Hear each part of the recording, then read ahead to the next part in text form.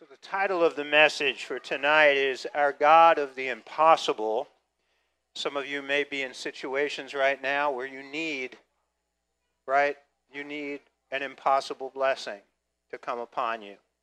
So I'm going to ask you to stand with me. Go with me to Matthew chapter 1, verses 1 through 6. Matthew begins his gospel with the genealogy of Joseph. And it begins in verse 1, the book of the genealogy of Jesus Christ, the son of David, son of Abraham. Abraham begot Isaac, Isaac begot Jacob, and Jacob begot Judah and his brothers, and Judah begot Perez and Zerah by Tamar. Perez begot Hezron, and Hezron begot Ram. Ram begot Abinadab. Abinadab begot Nahshon, and Nahshon begot Salmon. Salmon begot Boaz by Rahab. Boaz begot Obed by Ruth. Obed begot Jesse, and Jesse begot David, the king. Heavenly Father, I pray, Lord God, tonight as we come to your word and we truly see the miracle and the miracles that you work through the birth of your Son. For God, you're the same today as you were then, and Lord God, that you'll be tomorrow and forever and ever. Father God, I know that there's a lot of people, Lord God, in our congregation, people watching tonight. They're in need, Lord God, of that miracle. And I want to pray, Lord God, that you would just raise up our faith tonight, enlarge it, that it reach up and grasp on to the miraculous power of our Lord and Savior Jesus Christ. And that, Lord God, I pray you would work, Lord God, your wonderful works in our lives. In Jesus' name, amen. So when you look here, again, the genealogy of Jesus Christ, what you have here, and it's very critical to see, that Jesus had to be the son of David. Again, if he is son of David, you go through the genealogy, he also had to be the son of Abraham. He had to be the son of Isaac. He had to be the son of Judah. And then had to be the son of David. The son of David is a messianic title. In Jesus' day, the people, many of them, recognized that Jesus was the son of David. And you see that repeated over and over again throughout the Gospels. Example, Matthew chapter 21, verse 9, the triumphal entry into Jerusalem. The crowds gathered ahead of him, and those who followed were shouting, Hosanna to the Son of David. Blessed is he who comes in the name of the Lord. Hosanna is the highest. And that is, again, one of the key titles that was given to Jesus, that he is the Son of David, that he is the Messiah. He is the anointed one, the promised one that the Jewish people, were waiting for. Now, where does that go to? It brings us back, and I want to show you a couple of passages in the Old Testament. In 2 Samuel chapter 7, verse 12 through 16. Put on your thinking caps here for a few minutes. It says, when your days are fulfilled. Now, this is essentially,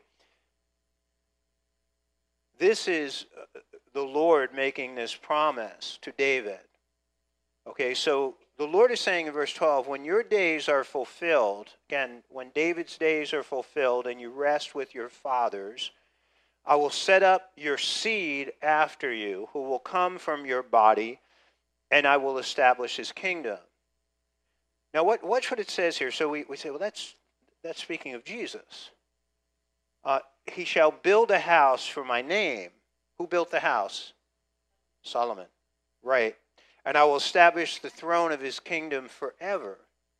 I will be his father, and he shall be my son. If he commits iniquity, sin, right? That's not talking about Jesus. That's talking about Solomon. If he commits iniquity, I will chasten him with the rod of men and with the blows of the sons of men. Obviously, that was not something that Jesus, right? Jesus didn't sin. Verse 15, but my mercy shall not depart from him, as I took it from Saul, who I removed from before you. Now watch down verse 16. And your house and your kingdom shall be established forever before you. Your throne shall be established forever. That is speaking, again, of the Messiah King. That from David through Solomon, that the Messiah, again, the Messiah, would come. Now, we go to Isaiah. And again, I'm going to show you a couple of these messianic passages. Isaiah chapter 11, verses 1 through 3. there shall come forth a rod from the stem of Jesse. Okay? There shall come forth a rod from the stem of Jesse, and a branch shall grow out of his roots. Who was Jesse? Jesse's the father of David. And a branch shall grow out of his roots. Now, it goes in and talks about verse 2, and the Spirit of the Lord shall rest upon him, the Spirit of wisdom and understanding, the Spirit of counsel and might, the Spirit of knowledge and the fear of the Lord. His delight is in the fear of the Lord, and he shall not judge by the sight of his eyes, nor decide by the hearing of his ears. Who is the branch? Yes, it's again pointing towards the anointed one. Obviously, in verse 2, the Spirit of the Lord shall rest upon him. It's talking about Jesus. Talking about, it's a messianic passage talking about Messiah. I want you to notice something. The word branch in the Hebrew is nazar. And some of you who are deep into the study of the word, this passage in Matthew may have puzzled you, because in Matthew chapter 2:23, and he came and dwelt in a city called Nazareth, that he might be fulfilled, which was spoken by the prophets, he shall be called a Nazarene. Which prophet said that he shall be called a Nazarene? Anyone? No prophet. Okay, no prophet. I say this passage. Okay, he shall be called a Nazarene. There is no prophecy that points to Jesus being called a Nazarene. Okay, it's interesting. Good. The word here, Nazarene, Nazareth. Again, I want you to think back, because I believe what Matthew. Now, again, if Matthew is mistaken here, then the Bible, right? Our Bible has major problems. We start to bring into question the what's called the inerrancy of Scripture, that there are errors, right, in Scripture. And if you look back at the branch, it's the word nats. It's natzer, and I believe that's what the reference is here, and it occurs here in Isaiah, and then we see it again occurring in Jeremiah. He's referring that he shall be called the branch, or a branch.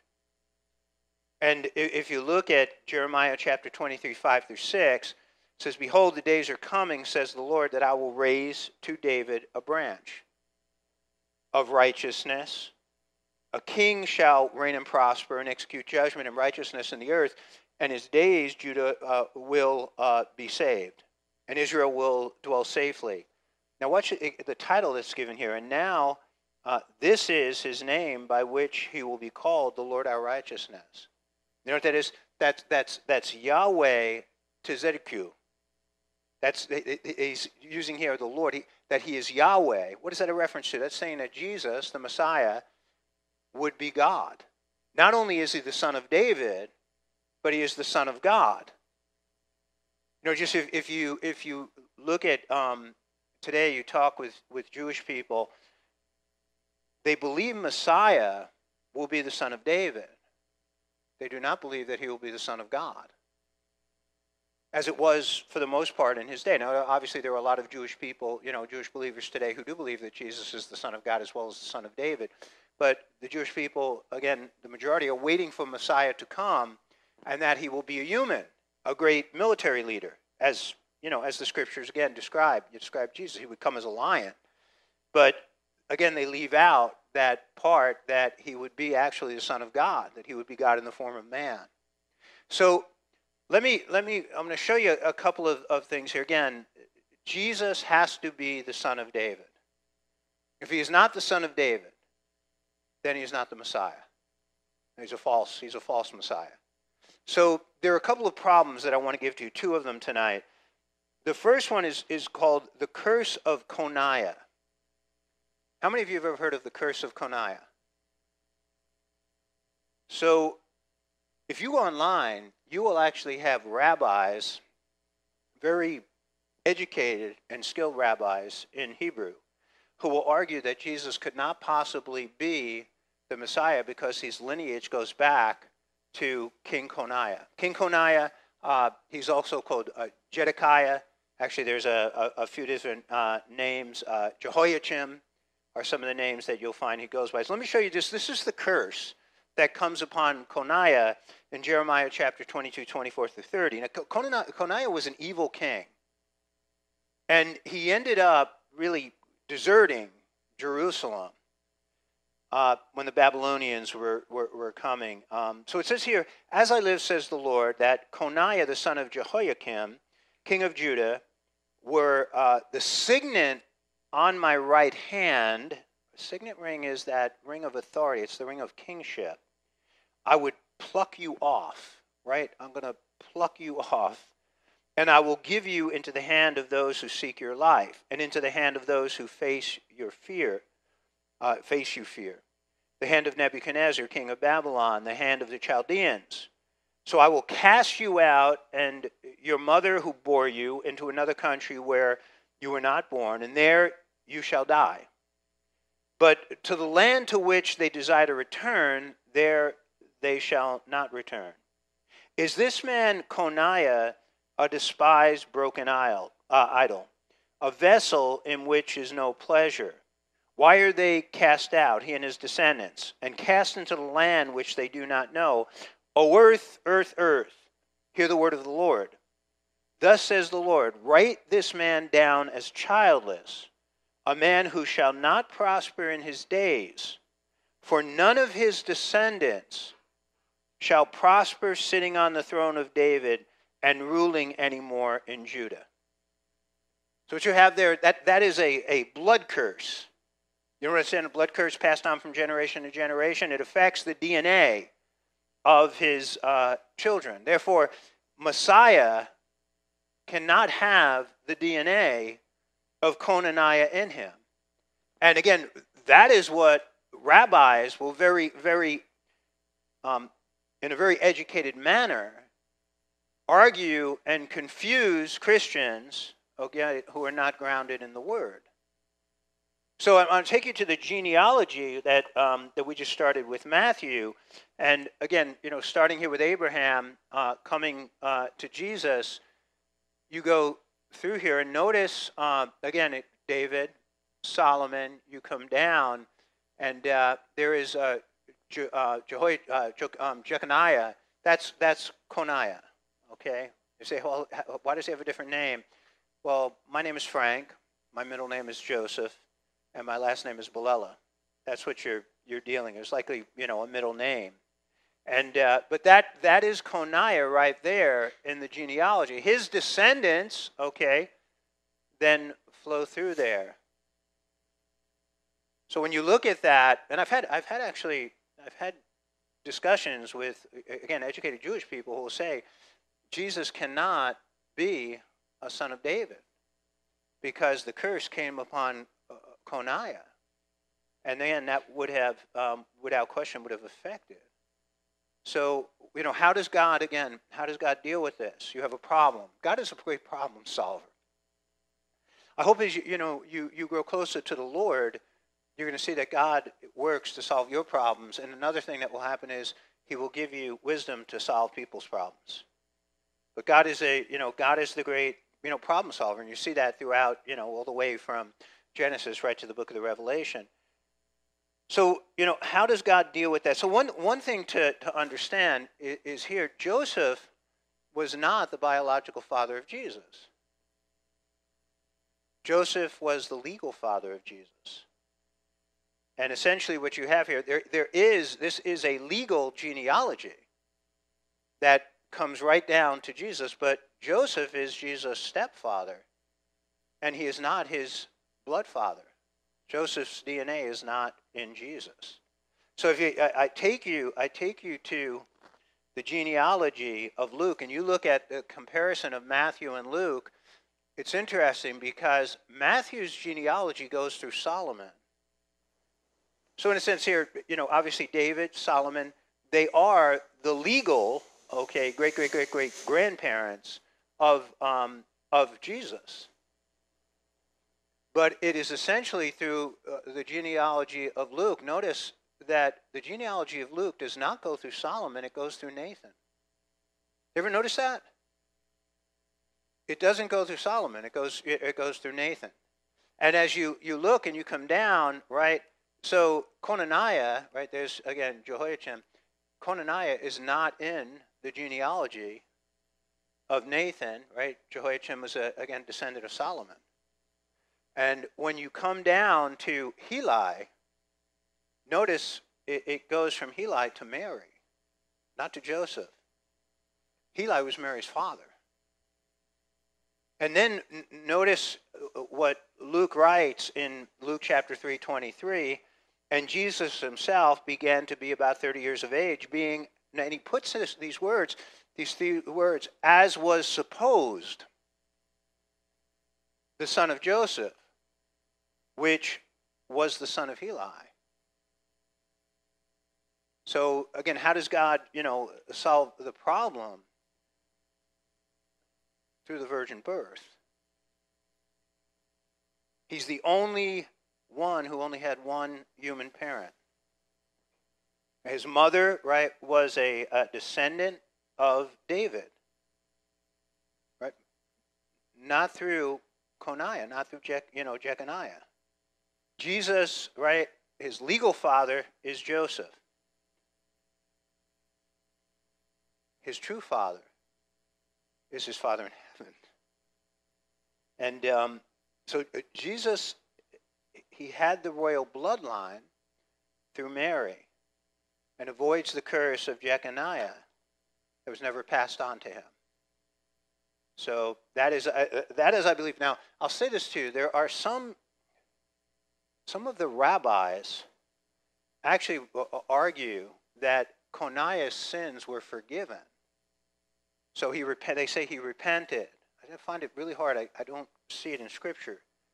And that because of that, again, Messiah, and they're not arguing that Jesus is Messiah, but they're saying that the Messiah then could come through the line of going through David through Solomon. So, now second problem, you have the problem of original sin. So, Romans chapter 5, verse 12, therefore just as through one man sin entered the world, and death through sin, and thus death spread to all men because all sin. That's just one of many verses that talk about, again, the concept of original sin. What is original sin? It is, it's been described as a bent towards selfishness, a bent towards pride. We look at evil in the world essentially all going back to original sin, and that the sin is passed on, to us from generation to generation, from mother, father to the child. People who don't believe in original sin, how do they explain the evil in the world? Now, you take a sociology class, you might even find it in a history class, psychology class. How do people in the world? It's not hard to see that there is evil. I was sitting in a meeting of pastors many years ago, and they were talking about the major problems and evils that were facing America at that time, and how the church, how would we combat it? And we were just talking about, just so many different evils and sins that are happening. And, they were saying, well, this is the problem, this is the problem, this is the problem. And I thought, in my incredible self-righteous wisdom, I said, I'm the problem. Because we are the problem. And as much as I can look out and say, hey, look at all the evil in the world, look at all the sin in the world, I know that I'm not right. And I have, again, I still have this sinful nature in me, and this bent towards sin. So how does the world explain that? One of the ways that the world explains that is essentially it's because our educational systems are broken. And if we can fix our educational systems, and have you ever heard of John Dewey, who was the founding father of the public school system, the thought was, if you can educate people, you can educate the evil out of them. So the higher the education, the less evil people will be. I think the problem I have with that, with that educational theory is that I think there are enough people with PhDs, right, that you could fill most of the penitentiaries in New Jersey with. I mean, look at Bernie Madoff, right? He made off with what? How many? $5 billion worth of people's money.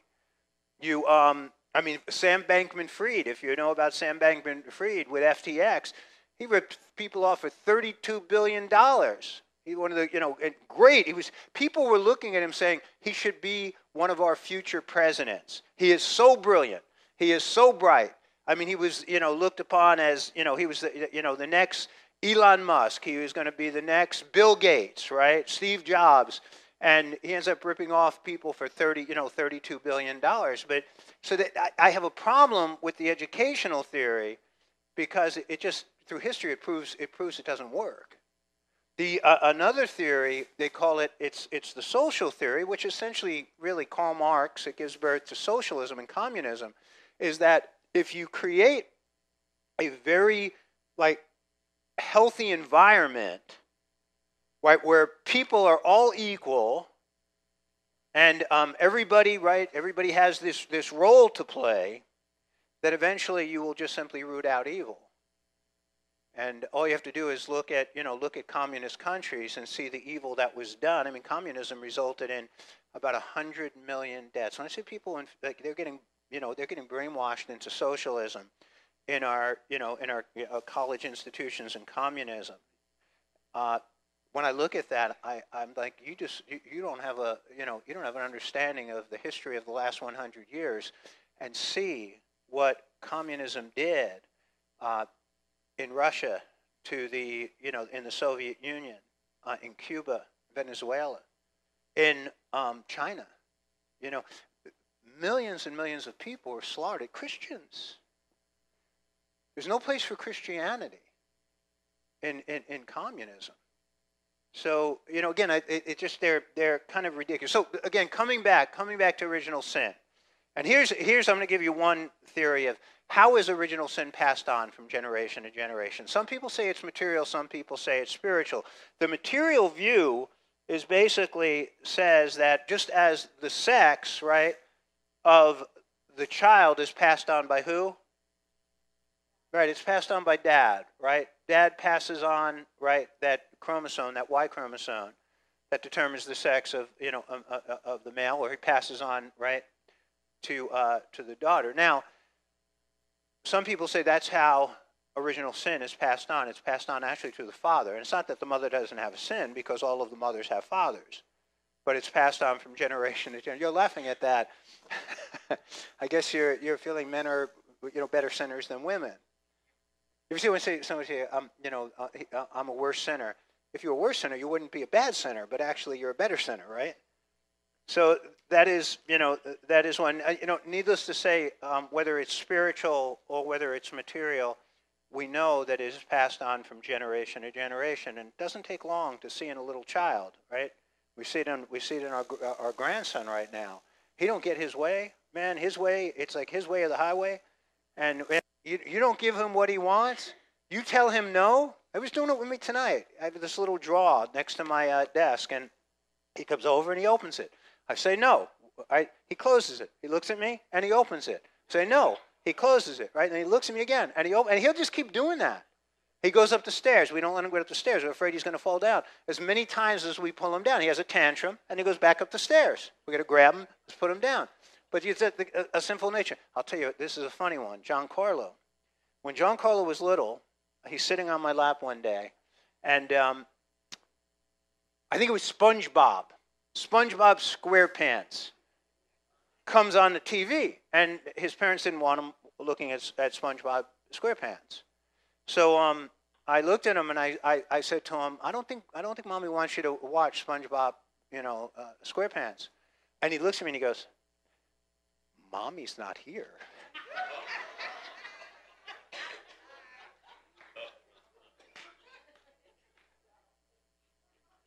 Little deviant, right? This little deviant mind. So here's again, original sin creates the problem, because if Jesus is born, okay, in the normal way, he's got original sin. And he had to be the perfect sacrifice without sin, the sinless Savior, right? The perfect, spotless Lamb of God. The Bible makes a very good point of that, right? In the Passover, the lamb had to be spotless, and the Messiah had to be spotless. The lamb of the Passover is a foreshadow, a typology of Jesus. So what is God's, again, solution is the miracle of the virgin birth. So Isaiah, I'll go back and just share a couple of passages with you. Isaiah chapter 7, verse 14. Therefore the Lord himself will give you a sign. Behold, the virgin shall conceive and bear a son and shall call his name Emmanuel, which is a really incredible passage that, all right, it's speaking of the virgin birth, and that Emmanuel, what does Emmanuel mean? God with us. That God would enter this world, and you have the incarnation. You go to Luke, again, the fulfillment of the virgin birth. And I'll read to you from Luke, and I'll read to you from Matthew here. It says, now in the 6th month, the angel Gabriel was sent by God to a city of Galilee named Nazareth, to a virgin betrothed to a man whose name was Joseph, and the house of David. And the virgin's name was Mary. And having come in, the angel said to her, rejoice, highly favored one, the Lord is with you. Blessed are you amongst women. And when she saw him, she was troubled at the saying, and considered what manner of greeting this was. And then the angel of the Lord said to her, do not be afraid, Mary, for you have found favor with God. And behold, you will conceive in your womb and bring forth a son, and shall call his name Jesus, and he will be great and will be called the Son of the Highest. The Lord God will give him the throne of his father David, and he will reign over the house of Jacob forever, and his kingdom there will be no end. Then Mary said to the angel, how can this be, since I do not know a man? And the angel answered her and said, the Holy Spirit will come upon you, and the power of the highest will overshadow you. Therefore also the Holy One who is to be born will be called the Son of God. You look at verse 34 and verse 35. It's interesting. If you go back to Genesis chapter 1, and you look at the first few verses of Genesis 1, verses 1 and 2, God creates the heavens and the earth, but the earth is formless and void. Mary's womb is formless right here and void. Right, the word for the formlessness and void of the earth, bohu tohu, it's got no form. Mary's womb is formless and void. What is the Holy Spirit doing? He's hovering. He's hovering over the earth. And then what happens, then you have the creation process. And God says, right, let there be light. God says, let there be earth. And what you have here, the picture here of Mary, the Holy Spirit is hovering over Mary. Her womb, right, is barren. And then the Holy Spirit works this wonderful work of creation in the incarnation of the Son of God. Mary's DNA is used. It has to be used for him to be, again, the Son of David. But this, again, it's this miraculous work that God does. Matthew chapter 1, verse 18 through 25, now the birth of Jesus Christ is as follows. After his mother Mary betrothed to Joseph, before they came together, she was found with a child of the Holy Spirit. And then Joseph, her husband, being a just man and not wanting to make her a public example, was minded to put her away secretly. But while he thought about these things, behold, an angel of the Lord appeared to him in a dream, saying, Joseph, son of David, do not be afraid to take to you Mary, your wife, for that which is conceived in her is of the Holy Spirit.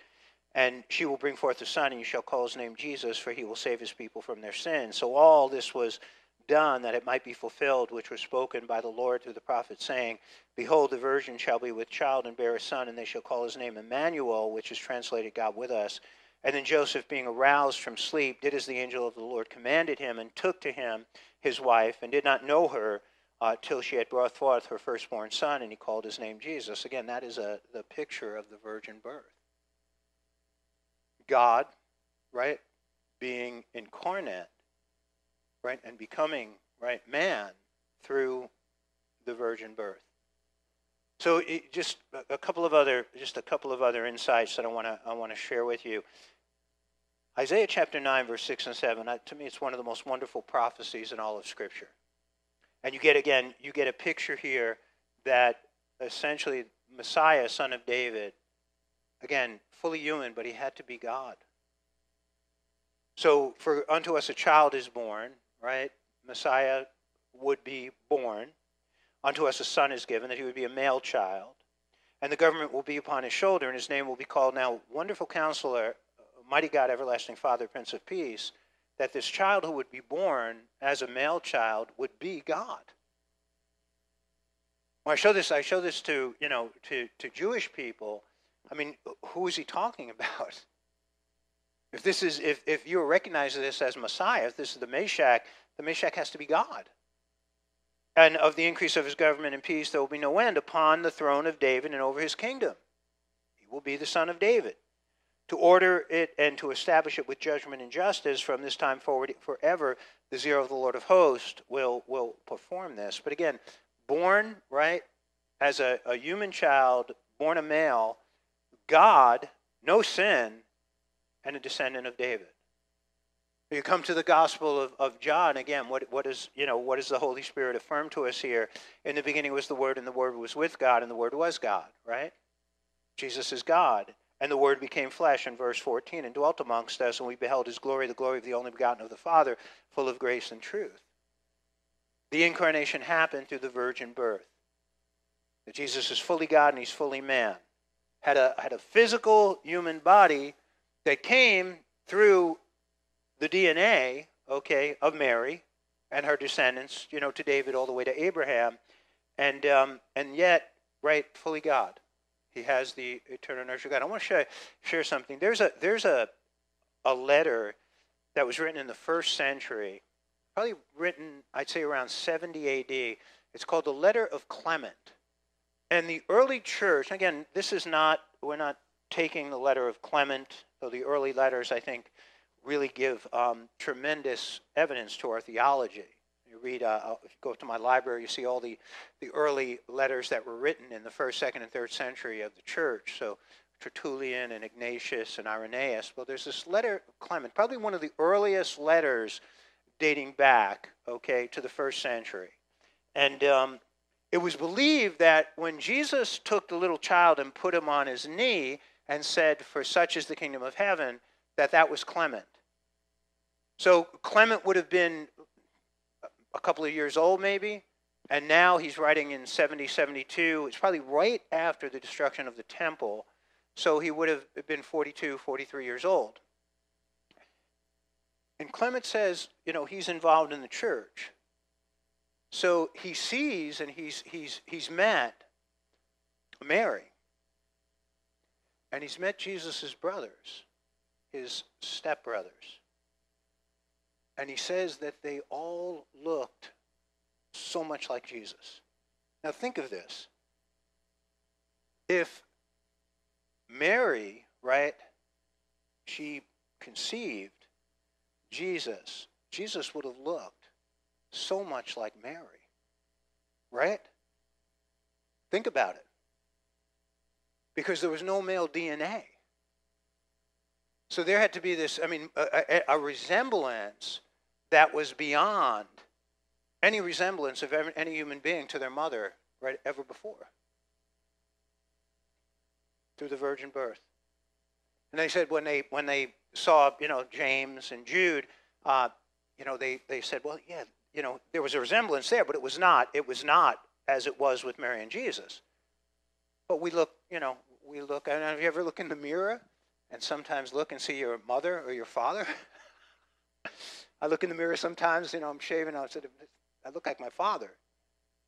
And so there was, again, that resemblance. But there had to be a tremendous resemblance between Mary and Jesus. Hebrews chapter 7:26, for such a high priest became us, who is holy, harmless, undefiled, separated from sinners, and made higher than the heavens, right? He is our high priest who is human form, but no sin. Undefiled, right? There's no sin in Jesus. Separated from sinners, right? He was separated from original sin. And he had to be again by going to the cross. Isn't that cool? By going to the cross and essentially dying for us. If there's not a virgin birth, he has original sin and he's not the sinless Savior. And he cannot save. So just, again, the curse of Coniah And again, the curse of original sin is totally overcome and solved in the virgin birth. And what did the Lord say to Mary? Right? For with God nothing will be impossible. So I just say this for this, we enter into, Christmas and the Christmas season. Some of you need that miracle. We have a lot of people in the congregation. They need that, that thing of the impossible to be done for them through the God, right? Nothing is impossible for him. So I pray, as you meditate, as you think about, again, the miracle of the virgin birth, just know that God is the same. And he could work that miracle in your life for what you need. Amen? Take comfort in those words.